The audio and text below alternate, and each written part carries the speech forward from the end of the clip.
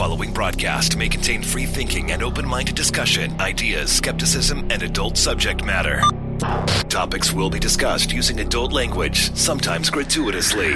Get ready to move the conversation forward. This ain't your granddad's news and comment show. This is I Doubt It Podcast with Brittany Page and Jesse Dollemore.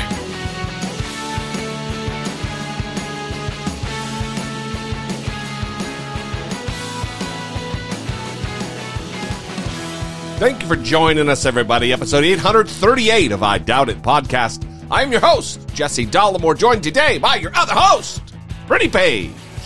Listen, I know we don't typically do this, but I came across this story, and I think we don't give the police enough credit for what they do, okay? And I wish I had hero music to play right now. There's some expert crime solving, there's some expert crime stopping, there's some expert protecting the public. They're here to serve, and they're here to protect. Yeah. And I think we all know that. And this case really makes it super clear that that's what they're here to do. If all you ACAB people are out there, listen up. Brittany has a story that I don't actually even know what it is. Here's what they did. Okay. Again, super great, serve and protect. An 82-year-old woman in Alabama. Up to no good, I bet. Was arrested after failing to pay her delinquent trash bill. This is, goddamn. Hopefully everyone knows I'm joking at this point. This is similar to that story we did about the judge who was berating the elderly cancer survivor because of the weeds in the alley. Yes. Remember? Yeah. If I could put you in jail, I would. Mm-hmm. And they did just that to this old lady. Yes. Yep. And the police department said that they were mandated to arrest the woman, saying, quote, while our officers can use their discretionary judgment on certain matters, the enforcement of an arrest warrant issued by the court and signed by a magistrate is not one of them. While our police officers have discretionary decision-making capabilities relative to arrest, not when it comes to trash bills. Well, listen, they said that she was treated very respectfully by the officers. That's what they always say. And then she was released on bond for failing to pay her trash bill.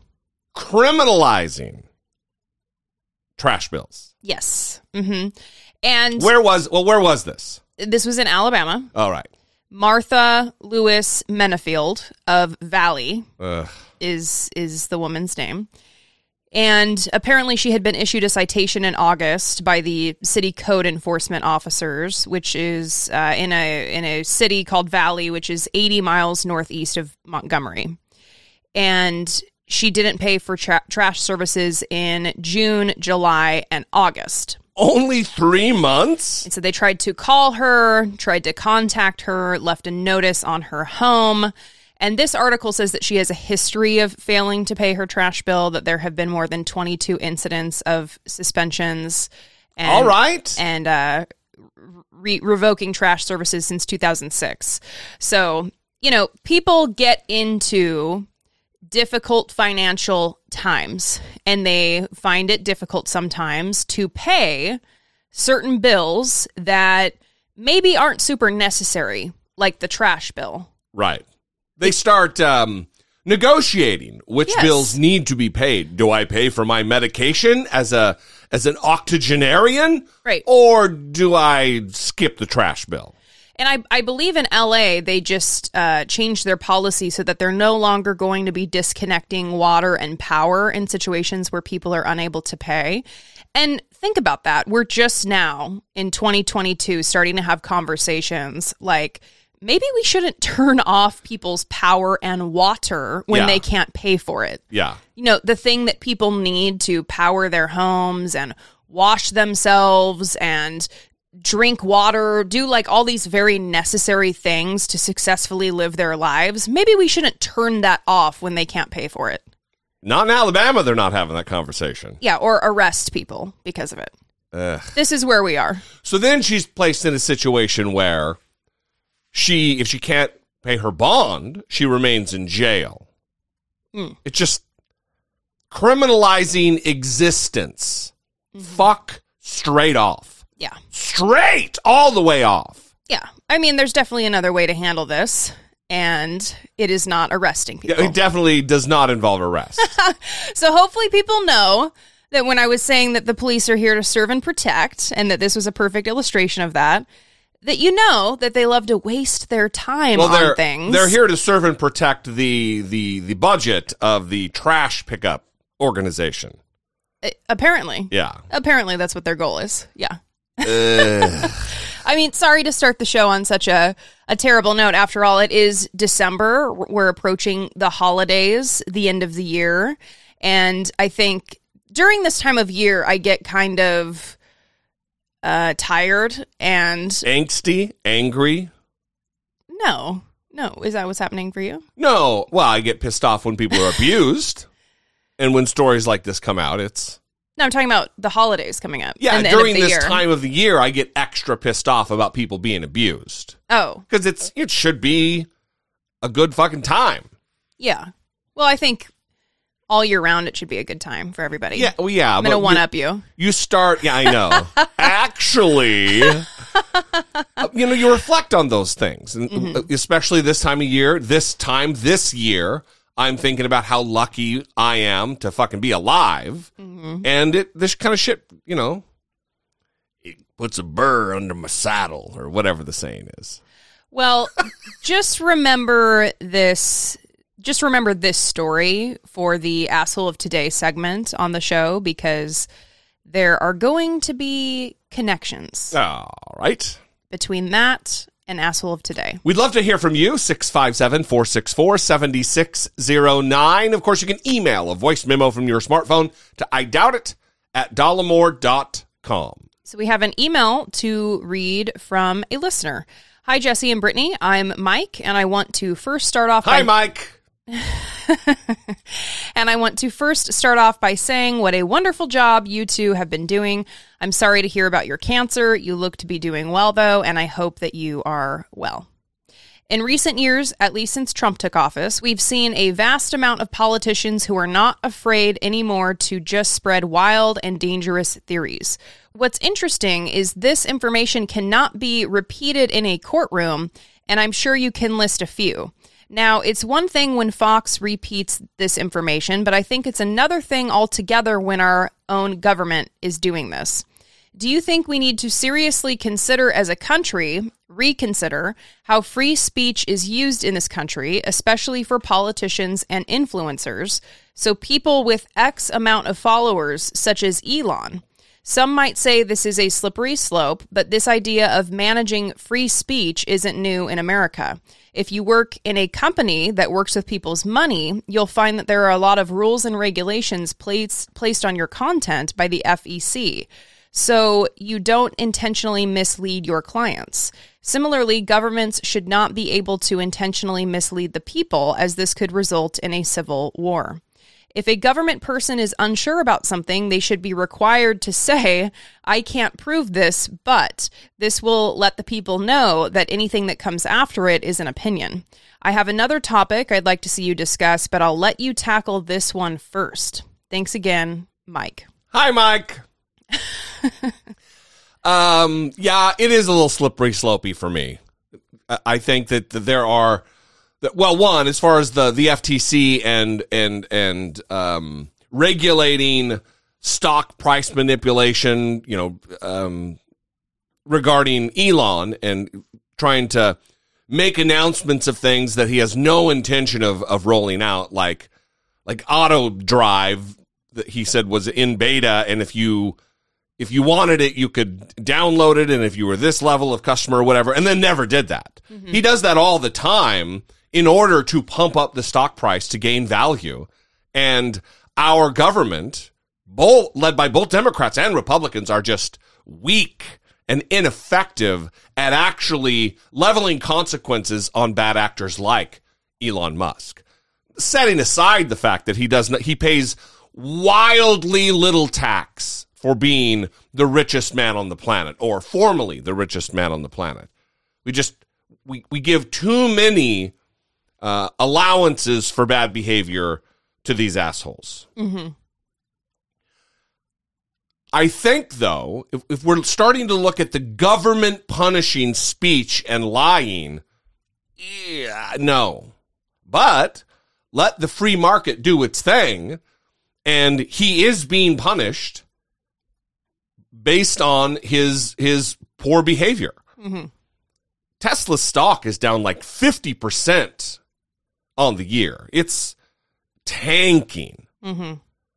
which is remarkable that this genius, fucking heavy air quotes there, this genius Elon Musk didn't realize that the people who buy his goofy cars aren't these free speech absolutists on Twitter. They're not MAGA world. Mm-hmm. The people who buy his cars are reasonable, sensible, middle and upper middle class people. Sometimes. Yeah, well, of course, it's not a rule. Yeah. Not every single human being who has ever bought a Tesla is a liberal. Uh-huh. But his audience isn't fucking Donald Trump. This guy's not buying a Tesla. Trump, baby. You know. Apparently enough for a plane ticket, though. Well, he's if he's all the money he saved on not being able to fly Delta, he's doing well now. Yeah, well, and it gets a little murky even in Mike's email where he's kind of talking about the rules that should be placed on politicians and then also influencers, like people that have a certain amount of followers. Like if you gain a large enough following on social media, then you should be treated like a government official almost. Or the rules change for you. Yeah. And so, some of those things start to get a little fuzzy for me because I'm not sure where the line is or exactly what Mike thinks should be implemented there. But we're seeing the chaos right now of what happens when a right-wing billionaire who has interest in wanting to advance conspiracy theories really struggles with how to implement his own rules. So we're going to get into the Kanye stuff, but he just banned Kanye again. Right. For ostensibly posting anti-Semitic posts, but, the thing that really maybe set Elon Musk off was an image of Elon Musk on the yacht where he's very pasty and he's being sprayed with the hose by another guy. Yeah. And then Kanye got removed. And Elon has actually made statements indicating that some of his decision-making process is just personal. Right. Like he gets annoyed or he gets irritated with something. And I mean, that's why like one billionaire who has enough capital to own this public square space where people can talk about things, and he just has the power to buy unilateral decision making to censor whatever he wants and whatever he decides. There's no coherent policy. Right. He has banned Kanye for apparently anti-Semitism, but probably the yacht picture. And then he let a neo-Nazi back on the platform, an actual neo-Nazi back on the platform. The founder of Stormfront, the fucking Nazi website, Andrew Anglin, back on. Yeah, so I mean, fucking crazy. Banning one person for anti-Semitism, allowing a neo-Nazi back on the platform. And of course, we have the Twitter files. So Elon Musk has been doing the Twitter files where he's like, stay tuned. We're going to be giving you inside access to the uncovered Twitter files. And then he's like, hang on, we need more time to go through it and fact check it. Right. And what it was is this controversial story that was from the New York Post about Hunter Biden. And it's not new. The information about what Twitter did or did not do to censor this story is not new because Jack Dorsey actually apologized for how the company handled the New York Post report on Hunter Biden in 2020. He acknowledged that the company chose to restrict the distribution of the story, and he apologized for that and explained why that happened. Yeah. So the quote-unquote Twitter files are just meant to generate drama and support within the right wing and to signal that Elon is on their team. Also, for absolutely all of that is, I believe, fucking totally true. The interesting and hilarious thing about this is another situation where conservatives are running with it. You see, the government was trying to censor, la, la, la. And their example is that in 2020, Joe Biden asked, or the Biden campaign asked, hey, could we get some of these images of Hunter Biden's dick off of Twitter? And they're like, see, this is a violation of the First Amendment because the government was stepping in. He wasn't fucking president. Mm-hmm. Donald Trump was president, and Donald Trump actually did do asking Twitter to not do certain things or do certain things. Mm-hmm. Let me wrap on Mike's thing real quick. The other thing I would say about this, Mike, is when we're asking about having the government do something, whatever it is, X, do you really want the government to be in charge of who can say what and when they can say it? You might think that now when there's the team that you support is in the White House. But think about allowing the government to control that when Donald Trump is president or the fascist Republicans are in charge. Mm-hmm. Always think about the other side of the coin and what would be the case and what would be the instances of such a policy if we allowed the bad guys to be making those decisions. For sure. We'd love to hear from you, 657-464-7609. You can always email a voice memo from your smartphone to idoubt@dollemore.com. We will move on to the Patreon midroll and find out why Sweepy is barking furiously. I Doubt It is a listener-supported podcast. Support comes from our most loyal, engaged, intelligent, and good-looking listeners just like you via Patreon. Your support on Patreon for as little as $2 a month would help keep the conversation moving forward one podcast at a time. If you have a few dollars to spare each month, we invite you to help produce the show by joining the Patreon family. Please visit patreon.com/IDoubtItPodcast. Thank you to our new Patreon supporters, C. Mysterious Monolith. And shout out to Patreon supporter Morgan L. Morgan L increased the pledge. Very kind. Thank you for that. We do not know why Sweepy is barking, but the show must go on. So be sure that you update your address on Patreon's website before, let's just say before the third week of December. Do it as soon as possible. Don't wait, because as it gets closer to the end of the month, we're going to be shipping out the end of the year gift like we do annually for our Patreon supporters. And we want to make sure that the address you have on file is the correct one. If you cannot figure out how to go into your account and edit your address, then just message your address to us on Patreon. And I will ensure that it is added when we download all the addresses and do the labeling stuff. So if that is something you can't figure out, don't worry. Just send it to me and I will get it done. But if you can, check it, make sure it's right, add it in there, and we will get that done. We're excited for you guys to see it, excited to get that out, and look forward to it. Yeah.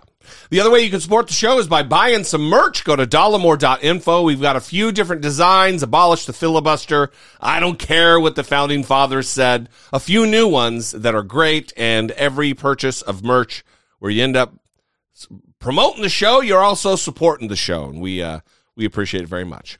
We love you guys. Thank you so much for your loyalty and your listenership.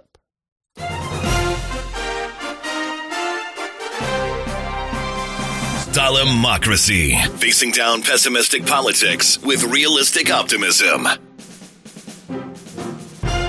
So I want to talk about the Alex Jones, Kanye West, Nick Fuentes, all of this chaos that's been going on. And fucking freak show. Yeah. Before we do that, we have to acknowledge that Alex Jones filed for bankruptcy. And as a way to protect himself from the judgment, the civil judgments from the Sandy Hook case. Yes, and I think that that's not going to go the way that he intends, because according to people who are actual like bankruptcy law experts, bankruptcy can be used to wipe out your debt, but not if your debt is resulting from willful or malicious injury. Yeah. Caused by you. So that seems to be the case for Alex Jones. I don't know how he's going to get around that, given that defamation is like, an intentional act of injury. So he is also putting himself at risk because he's going to have to disclose all of his assets in court. And if you attempt to hide your assets or withhold them, that's a federal crime. Yeah, well, it'd be under penalty of perjury. You have to sign documents that, like, this is all the truth. Mm-hmm. And clearly, he's, prone to lying. Yeah, well, and I think he's saying that his current net worth, his personal wealth, is between $1 million and $10 million. Oh, get the fuck out of here. That's what he's claiming his assets are. And that his liabilities are between $1 billion and $10 billion. So that's what he's laying out in his personal bankruptcy.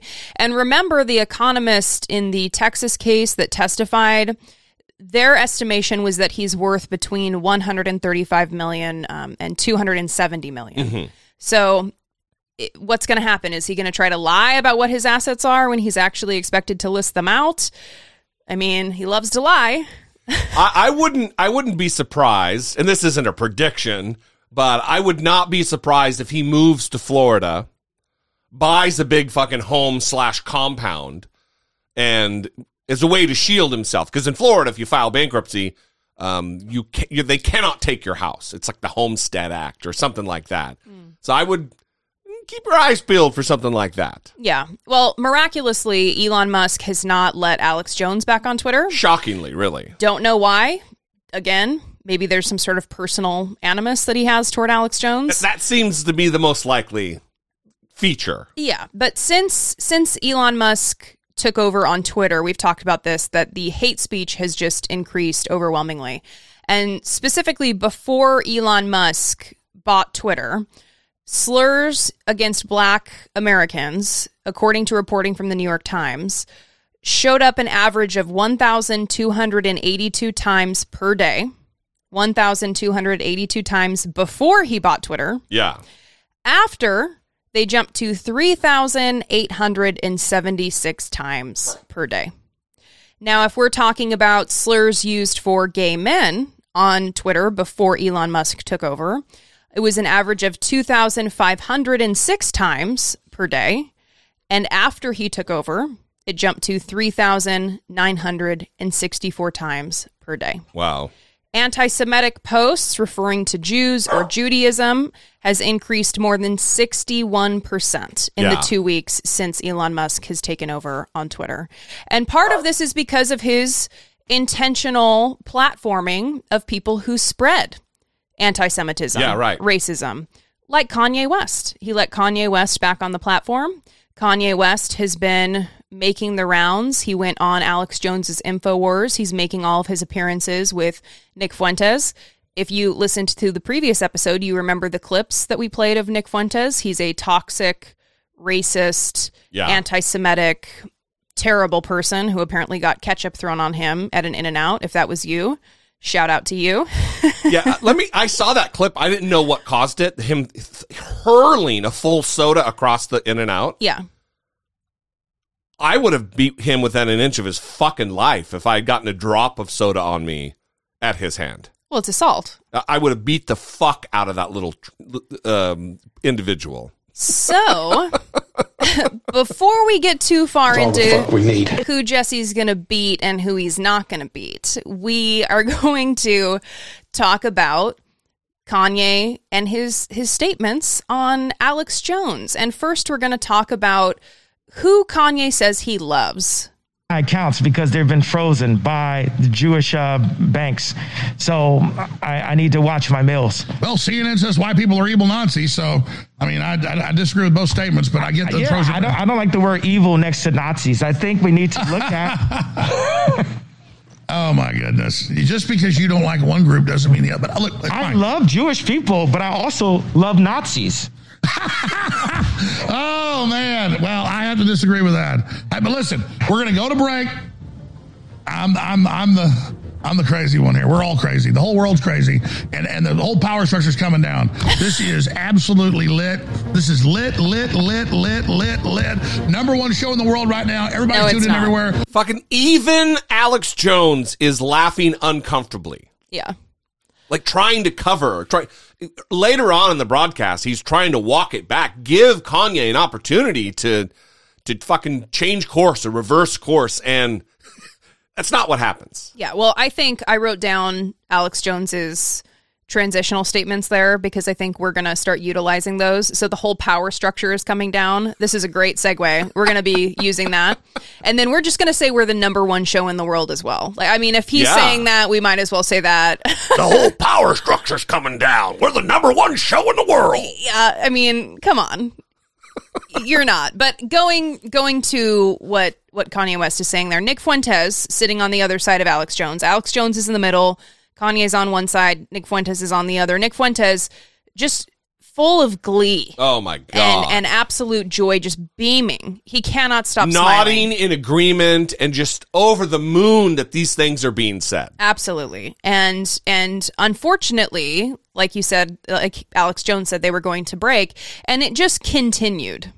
I've said it, the most Nazi-like activities I've seen, and the Nazis, in my view, were thugs that shook people down, did a lot of really bad things. But they did good things, too. We're going to stop dissing the Nazis all the time. Okay. We're going to get to that. Okay. I'm trying to get to a point here, yay. Yeah.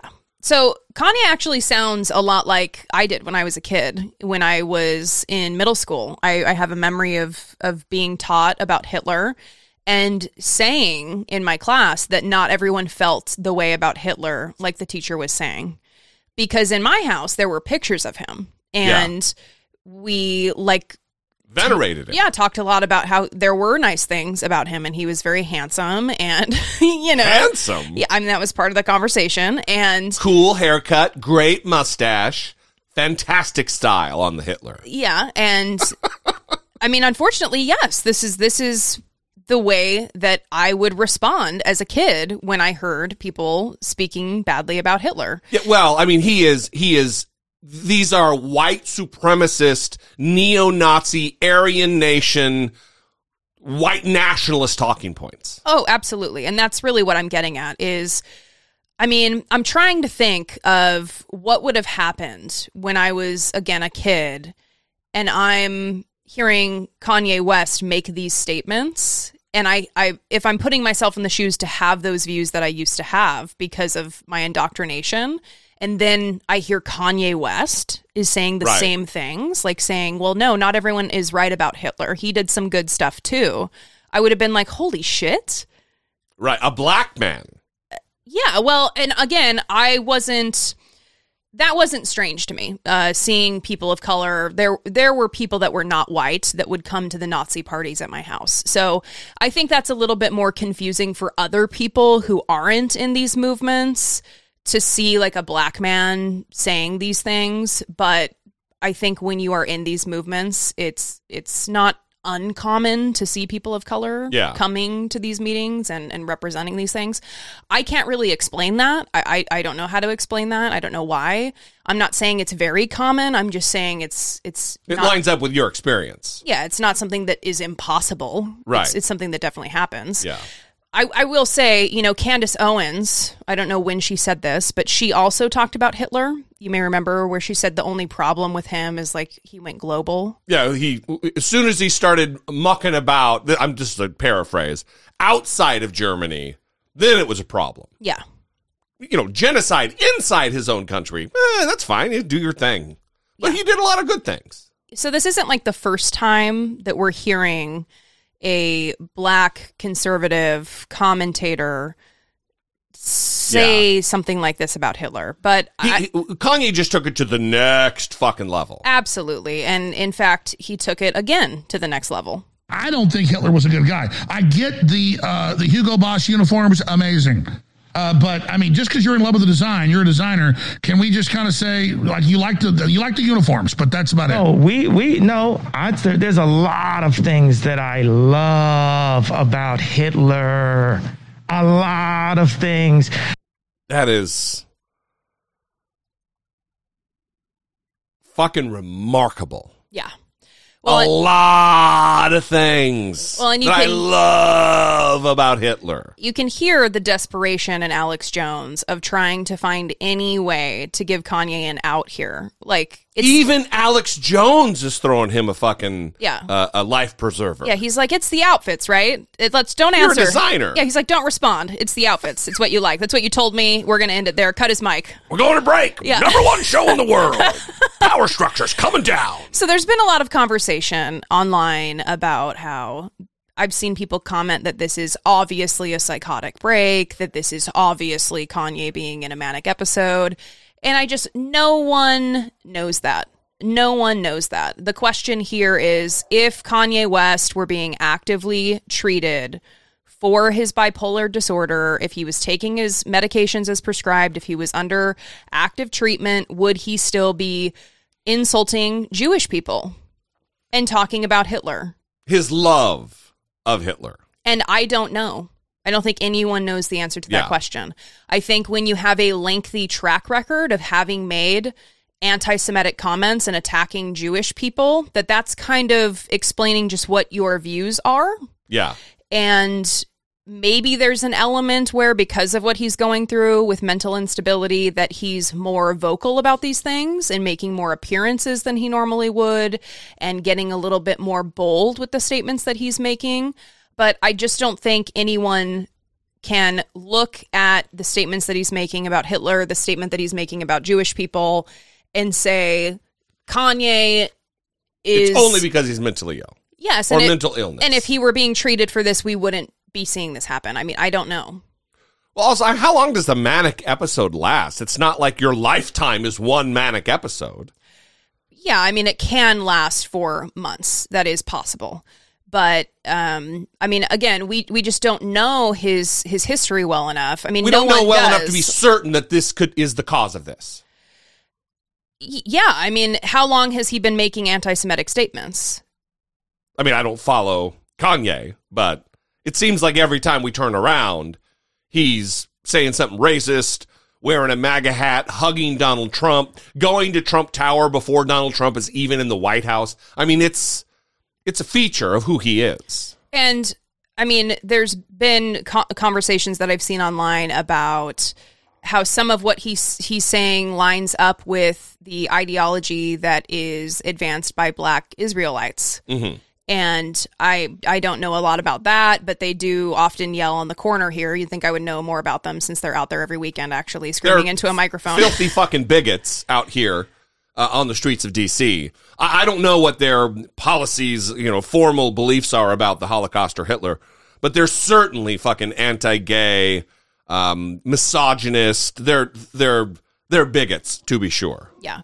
I think the real danger here, regardless of what's going on with Kanye, whether mental illness is playing a role here, whether this is baseline behavior given his deeply held positions and values, is that it is now giving other people permission to spread this hate, including other conservative commentators like Steven Crowder, who is now asking his audience, is there actually a conversation to be had about some of the stuff that we're hearing from Kanye? I don't think he hates Jewish people. I think he's been wronged, and I think that he's aiming sometimes a howitzer. He's being imprecise. Right. Yes. But he's not wrong about everything. Look, is there a conversation to be had about secular humanists with Jewish last names in Hollywood exploiting people in positions of, the performance arts talent? Yeah. And by the way, that happens in the conservative movement too, behind the scenes. Yeah. People sign contracts where they don't know what they're signing. Yeah, it's true. Is there a disproportionate number of people with Jewish last names in higher banking? That's an argument that can be made. What conversation does he want to have? Mm-hmm. And these are tried and true, time-tested anti-Semitic conversations that are continuing on again and again and again in conservative circles, being bolstered by conservative voices, being forwarded for the next generation to, we're just having a conversation here. Mm-hmm. The Jews control the media. The Jews control Hollywood. The Jews control the news. It's just, the Jews control the banks. Mm-hmm. It's dangerous because it's not skirting up against. We're not walking the line of nearing white supremacy. This is Nazi shit. Yeah. We're full territory. Love Hitler. I love a lot of things about Adolf Hitler. We're here now. Yeah. And again, that's who Donald Trump hosted for dinner. I want to say briefly, so when I worked in the inpatient psychiatric hospital that I worked in, we had people who were called mental health workers, and their primary role was almost like security. Like they would they would like an orderly. Yeah, they would keep the peace, and they were supposed to be present anytime a group was going on so that if something went wrong, they could step in. And if a code was called, they would kind of run to the unit that something was happening. A code meaning like a violent outburst or something that needed to be controlled. They would leave the unit they were assigned to and immediately go to that unit to intervene. And oftentimes there was a higher proportion of those people that were Black. And so there were many times where there were outbursts from patients. They were angry, upset, and they would use racial slurs against the mental health workers. I heard it happen a handful of times. And the mental health workers obviously were trained to treat everyone with respect, regardless of what was happening to them, and to not take things personally. It would be very difficult in that situation to hear someone being abused in that way and to remind yourself that they were sick and that they needed help, right? But that's what you had to do in that setting. And it would be this Kanye thing, right? Like people are hearing the anti-Semitic things that he's saying, the racist things that he's saying, and they're saying he's mentally ill, he needs help. That's like their go-to. And it reminds me of being in the hospital. But when I looked at those people that were using the N-word against a mental health worker because they were angry, I didn't look at them and say, oh, because they have a diagnosis of schizophrenia, that's why that's happening. Right.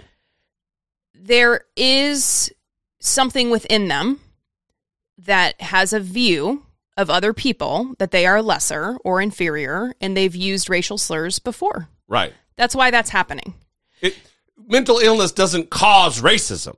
Right. It might just remove the filter that would allow the racism to flow forth. Right. Or you have less of an ability to regulate your emotions in that moment, and that's how you lash out, whatever it might be, right? Yeah. But I guess people sometimes when they hear me talk about this, like I didn't want to diagnose Trump, all that same stuff, it's unless I have someone sitting in front of me that I'm giving an assessment to, that I am evaluating over a period of time, that I end up giving a diagnosis to, that goes on their medical record, that is billed to their insurance, I don't feel comfortable stepping in and saying that's what this person is suffering from, because I'm just watching from afar. Yeah. And so that's why I keep talking about with Kanye, I don't know his baseline. He's always been very eccentric and odd. And it's difficult to know where the line of being odd and eccentric is a normal baseline behavior for someone that's kind of artistic and strange, and a representation of a diagnosable mental illness. Yeah, for sure.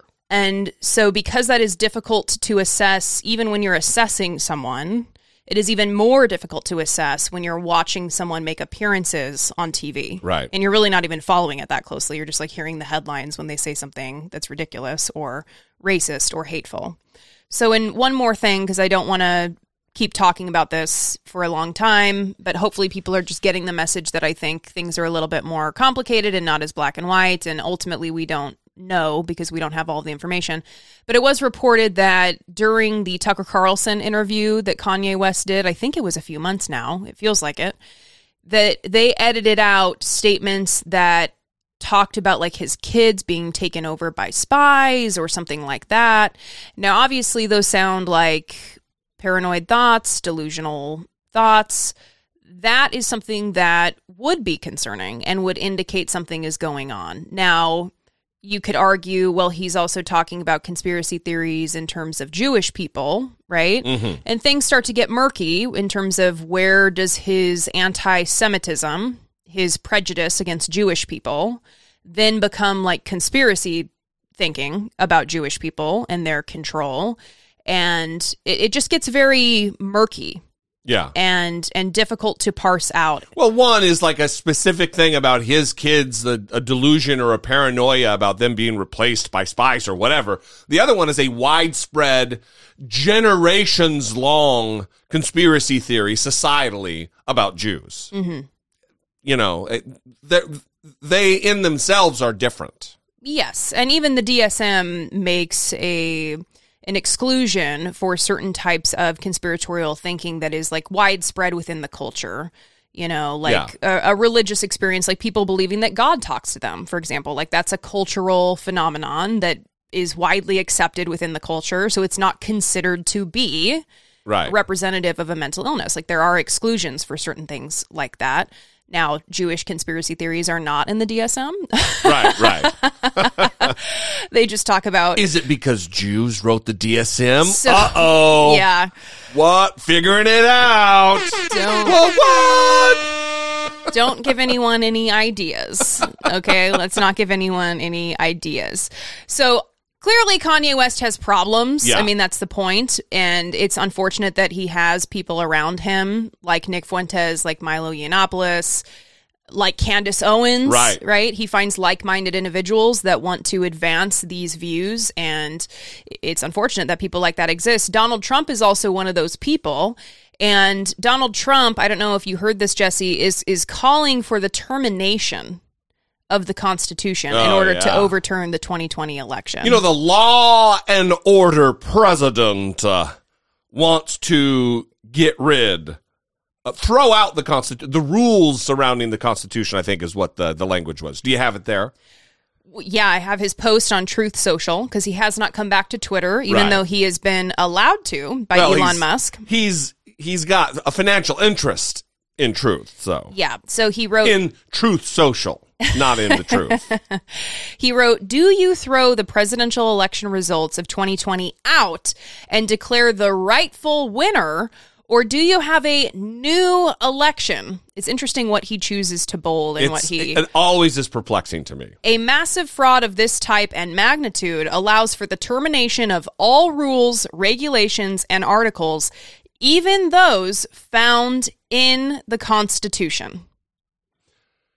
I love that he says, a massive fraud, capital M, capital F, of this type and magnitude allows for the termination of the rules. Based on what? Because the Constitution doesn't allow for a termination of the rules. But then it's, then we got to toss that out too. Well, listen, he talks about the founders. Our great founders did not want and would not condone false and fraudulent elections. Also, founders is it's in quotes and capitalized F. Yeah. Mm-hmm. So this is after the release of the Twitter files. Yeah. Yeah, showing the controversy over the New York Post story about Hunter Biden's laptop. So because I guess Twitter at one point decided to censor that post because it violated a policy of like leaked and hacked information. And then Jack Dorsey apologized for that policy and said that they have changed those rules. Donald Trump apparently believes that this is the thing. Right. That is what means he needs to be declared president, is because Twitter decided to take this action on a Hunter Biden laptop story. Well, he is increasingly more and more unhinged as time goes on because he is under the scrutiny of the Department of Justice now. He's under the scrutiny of Fani Willis in Georgia. He has several cases that are working their way through the courts and some that are actually now with the jury where his business is being threatened. His freedom is being threatened. The walls are closing in on Donald Trump. Yeah, and that's even the case, like you said, for the jury. They're hearing closing arguments in the criminal tax fraud trial against the Trump Organization. Right, Joe. So this all centers around this idea that the company essentially, according to the indictment, was in cahoots with its former CFO, Alan Weisselberg, or vice versa, depending upon how you look at it or your point of view from the attorneys in this case, that they were working together not only for Weisselberg to receive these perks kind of off the books, not paying taxes on an apartment and a car and tuition for his grandkids for school and avoiding income taxes, but that in fact the Trump Organization, and we're looking at its headquarters, headquarters that they were working together to not have to pay certain payroll taxes, and that the company also benefited from Weisselberg's scheme, which he's pleaded guilty to. And so that's the ultimate question here, is whether or not the Trump organization not only benefited, but they were working hand in hand with Weisselberg to be able to get these benefits, Joe. So what can we expect from the closing arguments today? Right. So I think both sides are going to kind of key in on Alan Weisselberg's testimony, but also this idea that we've been talking about since, frankly, before this trial began. And it centers around this. Did Alan Weisselberg do this on behalf of himself for his own personal greed, as he stated on the witness stand? Or did he do it as part of an effort with the Trump organization so that the Trump organization could benefit, as well as Weisselberg? And, of course, he's the chief financial officer, still on the payroll, even though he's on leave of absence, and has the opportunity to get a $500,000 bonus in January. So it was a weird situation where he's testifying against the company that he has a bonus coming up for in just a couple of months. That is unusual. So what is it prosecutors need to prove in order to get a conviction, and what kind of punishment then could the Trump organization face if convicted? Right, and that's really what their argument to the jury will be about today, is this idea of, okay, not only did the Trump organization get a benefit out of this, but they willfully did it, and they did it with Weisselberg working with several others, and some of those individuals have testified at this trial to be able to get a benefit for the Trump organization. So they've already got the guilty plea from Weisselberg. Now they're going to try to say that Weisselberg and others worked together to give the Trump organization a benefit, and so they should be convicted. That's what we're going to hear from prosecutors. If convicted, the maximum penalty here, well, obviously they're not going to take the Trump headquarters into custody or march it into jail. We're looking at just a fine here, Joe, of just shy of $1.6 million. All right. Tom Winter in New York. Tom, thank you. So not a substantial consequence for Donald Trump, but there's already been appointed a minder or an overseer or a monitor of Donald Trump's business practices and business, because they're trying to dissolve the company and restart anew in Delaware or something, to try to hide assets and shift things around. And there are many more cases to come out, both civil and criminal, and things are just they're chaos right now, and not in a way that Donald Trump can manage. When it's chaos created by Donald Trump, he thrives there because he can manage that chaos. Now it's out of his control, and I think he's feeling it. Yeah, well, I don't know about you, but I'm less interested in Donald Trump. He's running for president. Right. And I never hear from him, and I don't really care what's going on with him. I think a lot of people feel that way, too. Yeah, and then it pops up that he's like, we need to get rid of the Constitution and reinstate me as president. And it's just like, okay, what? Fucking joke. Yeah, who's talking? Is someone... Did you say something? I mean, who cares? And then he's under all of these tax fraud trial, and I mean, why are we even having to hear from him or deal with him still? Well, the Republican Party hasn't fully cut bait yet. They're still afraid of the control he has over his increasingly unhinged base. Yeah. And that's really the problem here. That's the difficulty that we face, is he does wield some influence over the most unhinged element of America that could foment violence or attacks. I mean, it's something that the federal government and the FBI is worried about, has warned us about, is these unhinged QAnon idiots being, the gravest threat of domestic terrorism we face right now. Yeah. So it's one of the reasons why we still do need to keep an eye on what's happening. Mm-hmm. We'd love to know what you think. Call, send us a voicemail, send us a voice memo, and we would love to hear from you.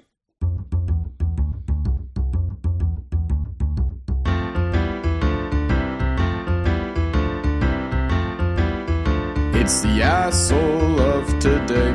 New York City Mayor Eric Adams. Eric, what is it about New York City that just turns a leader into an asshole?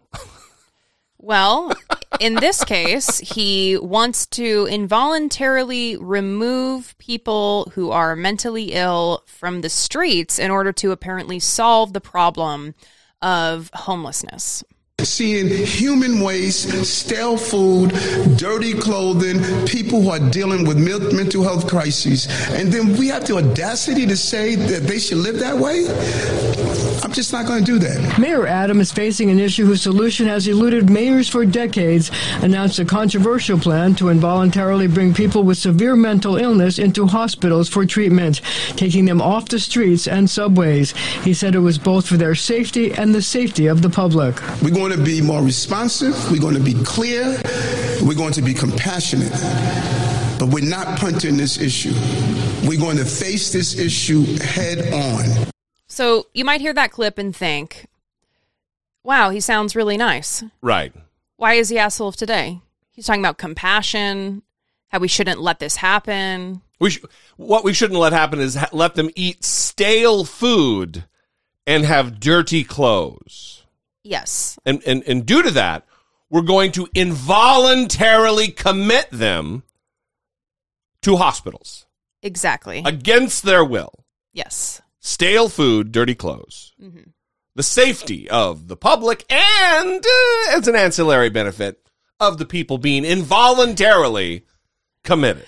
Well, I'm glad that you're picking up on other elements of it, because I feel like it's easy to listen to him talk about the compassion. And he even used the phrase, we have a moral obligation to do something here.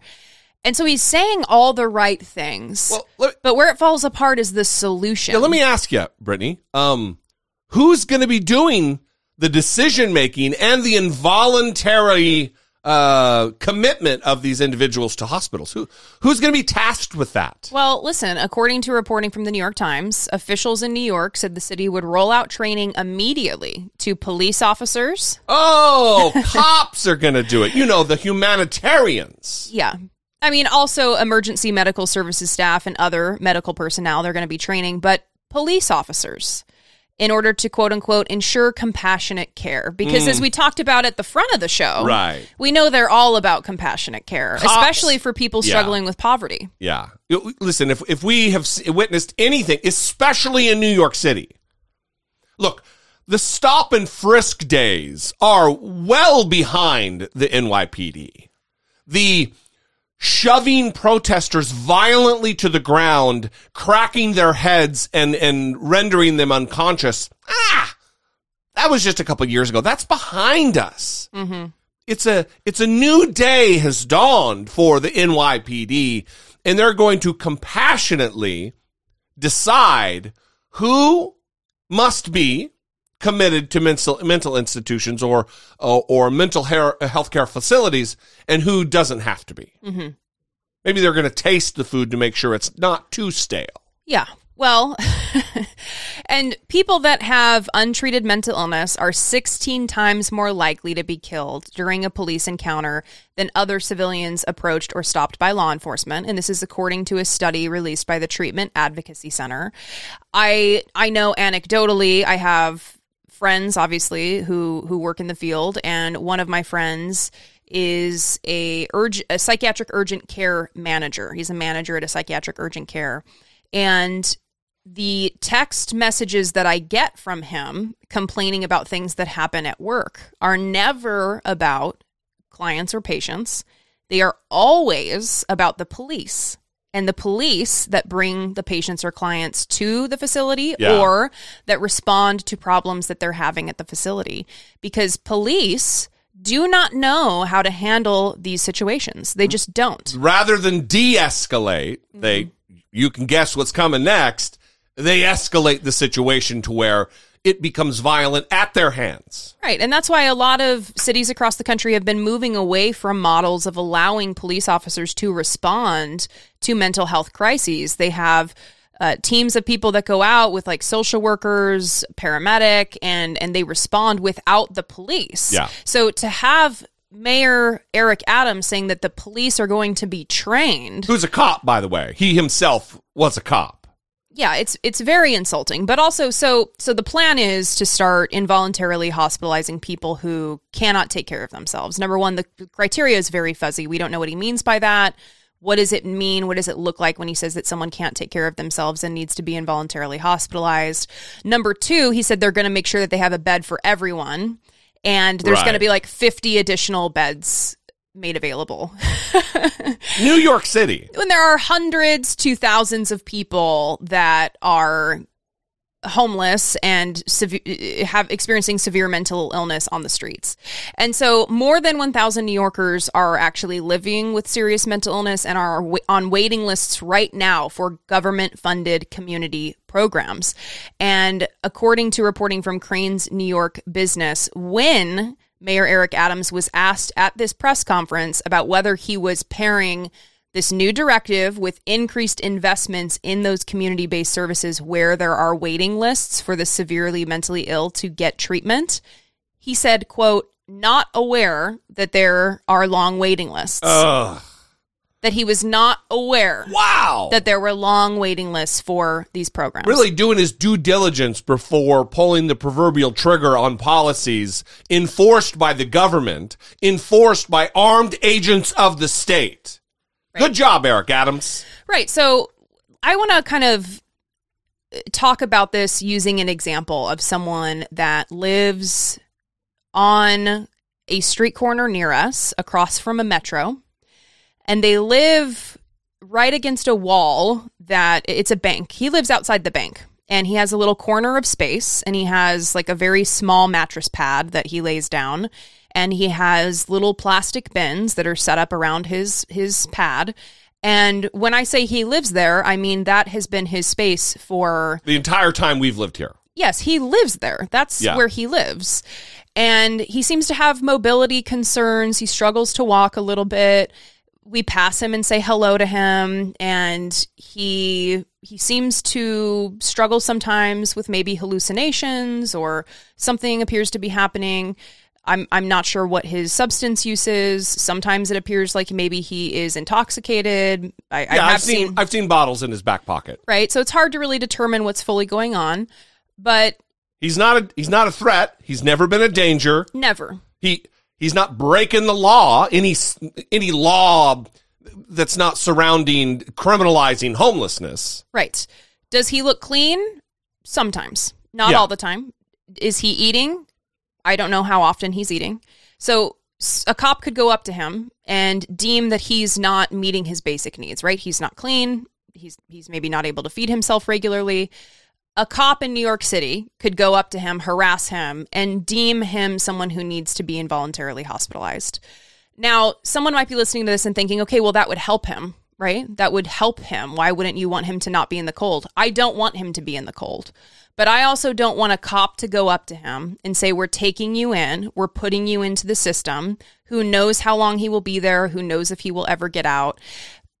Aside from that, the better way to approach this is to have a collaborative team of social workers, a paramedic, respond to him, maybe daily, maybe a few times a week, build a relationship with him, give him food, give him water, ask him what's going on with him, ask him what he needs, build a relationship with him over time, get him to build up trust, and then start figuring out what he wants. Does he want to go into treatment? Does he need treatment? Is he actively taking medication? Has he been prescribed medication in the past? Does he need help getting that? Talking about housing and, you know, how we can get that for you. That is the way that you deal with this situation. Well, the alternative to that is a cop, and let's not even call it harassment. A cop or a couple of cops on the beat come up and assess what's going on to find out whether or not, and this is D.C., so these New York City rules don't apply. Mm-hmm. But if we could just put this gentleman in New York City, and they determine, well, you're eligible for, and we've decided you're going to be involuntarily held. Mm-hmm. You're going to be involuntarily committed to a mental health treatment facility. And if he doesn't want to, and a struggle ensues, right? What's the cop going to do? Mm-hmm. They're going to cuff him. They're going to violently restrict his freedom. It could be another situation where a black man is killed at the hands of police because of a chokehold while a team of cops pile on and harm him. Right. Because they're not trained to de-escalate. Well, they are trained to do so, but when does that happen? Mm-hmm. Absolutely. They will use violence and force to get their will accomplished. Right. And so that's the fear. That's the ultimate fear, right? That people will be killed because of this, that people will have a traumatizing experience that is a violation of their rights in being institutionalized, when there is another way to help people access what they need. And that is through investing in community health and investing in housing first programs. People think housing first means you just go up to that guy and you give him housing and you say good luck. That's not what housing first is. Housing first is you give people housing first. You meet their need first. You give them a place to live so they do not need to worry about that anymore. Yeah. They don't need to worry about the instability of where they're going to lay their head at night or if they're going to be attacked in the middle of the night, and they need to use meth to stay up all night so that they can protect themselves. You know, you give them the house first, and then you give wraparound services. You figure out what else they need, and you give those in conjunction with the home. Which, by the way, isn't just some willy-nilly fly-by-night theory. It's evidence-based to be successful. Absolutely. Yeah. So if Eric Adams needs some advice, I'm available and happy to talk about this because I feel very strongly about it. But of course, we'd love to know what you think, and especially if you live in New York City, 657-464-7609 or idoubtit@dollemore.com.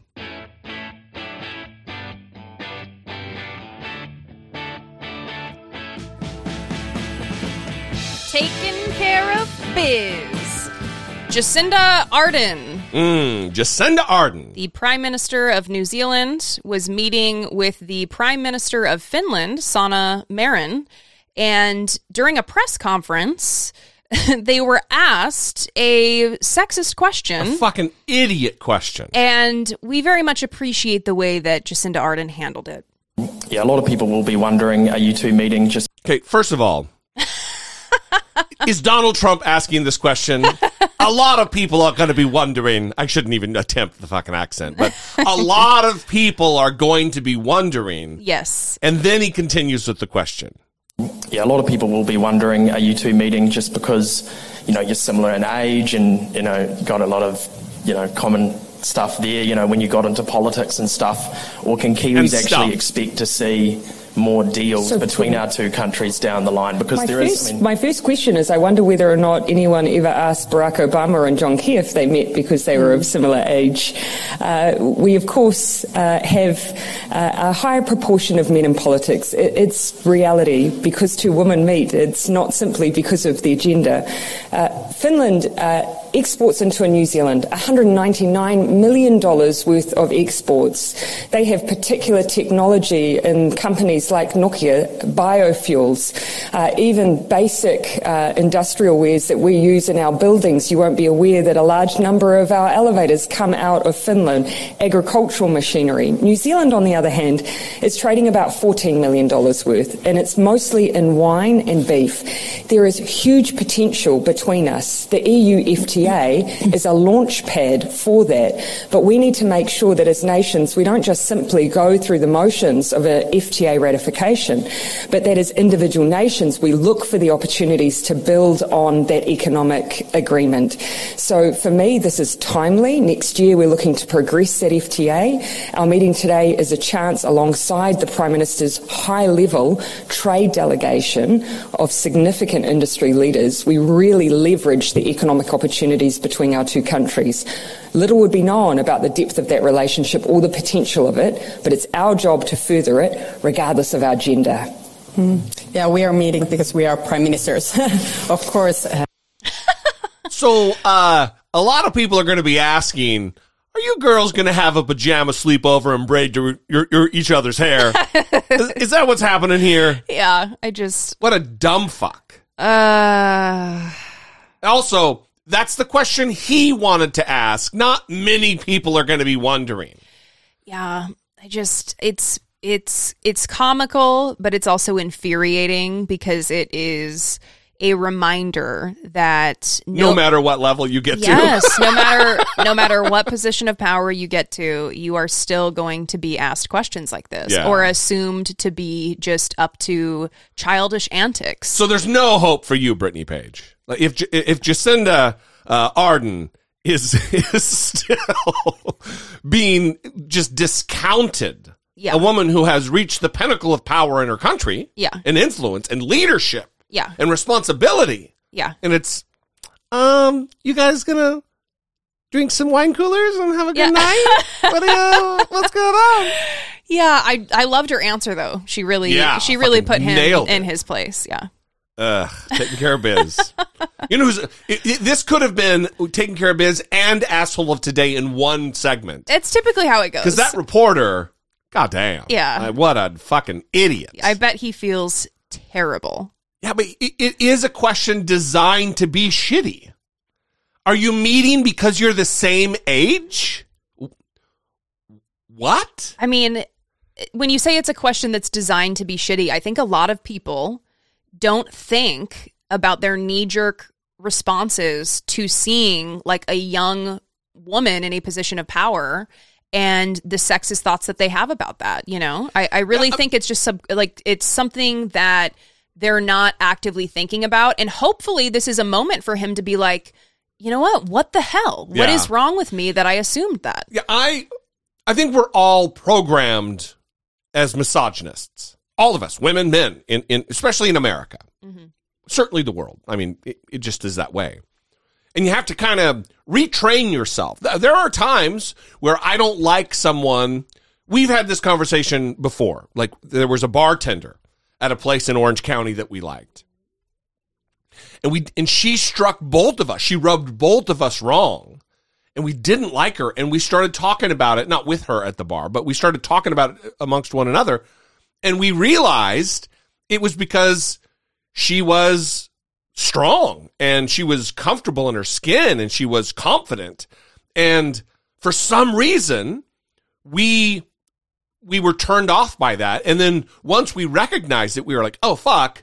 And we saw her in a whole new light. I do this when I watch the news, or if someone is like a woman who's a presenter or an anchor or whatever, and if it's, I don't like her voice, I don't like this, I'm like, well, that's shitty. That's a fucking stupid reason. Right. That's misogyny. Yes. That's just decades of being trained up by misogynists. Right. So that's the important thing, right? I mean, it's funny to talk about how he asked this question.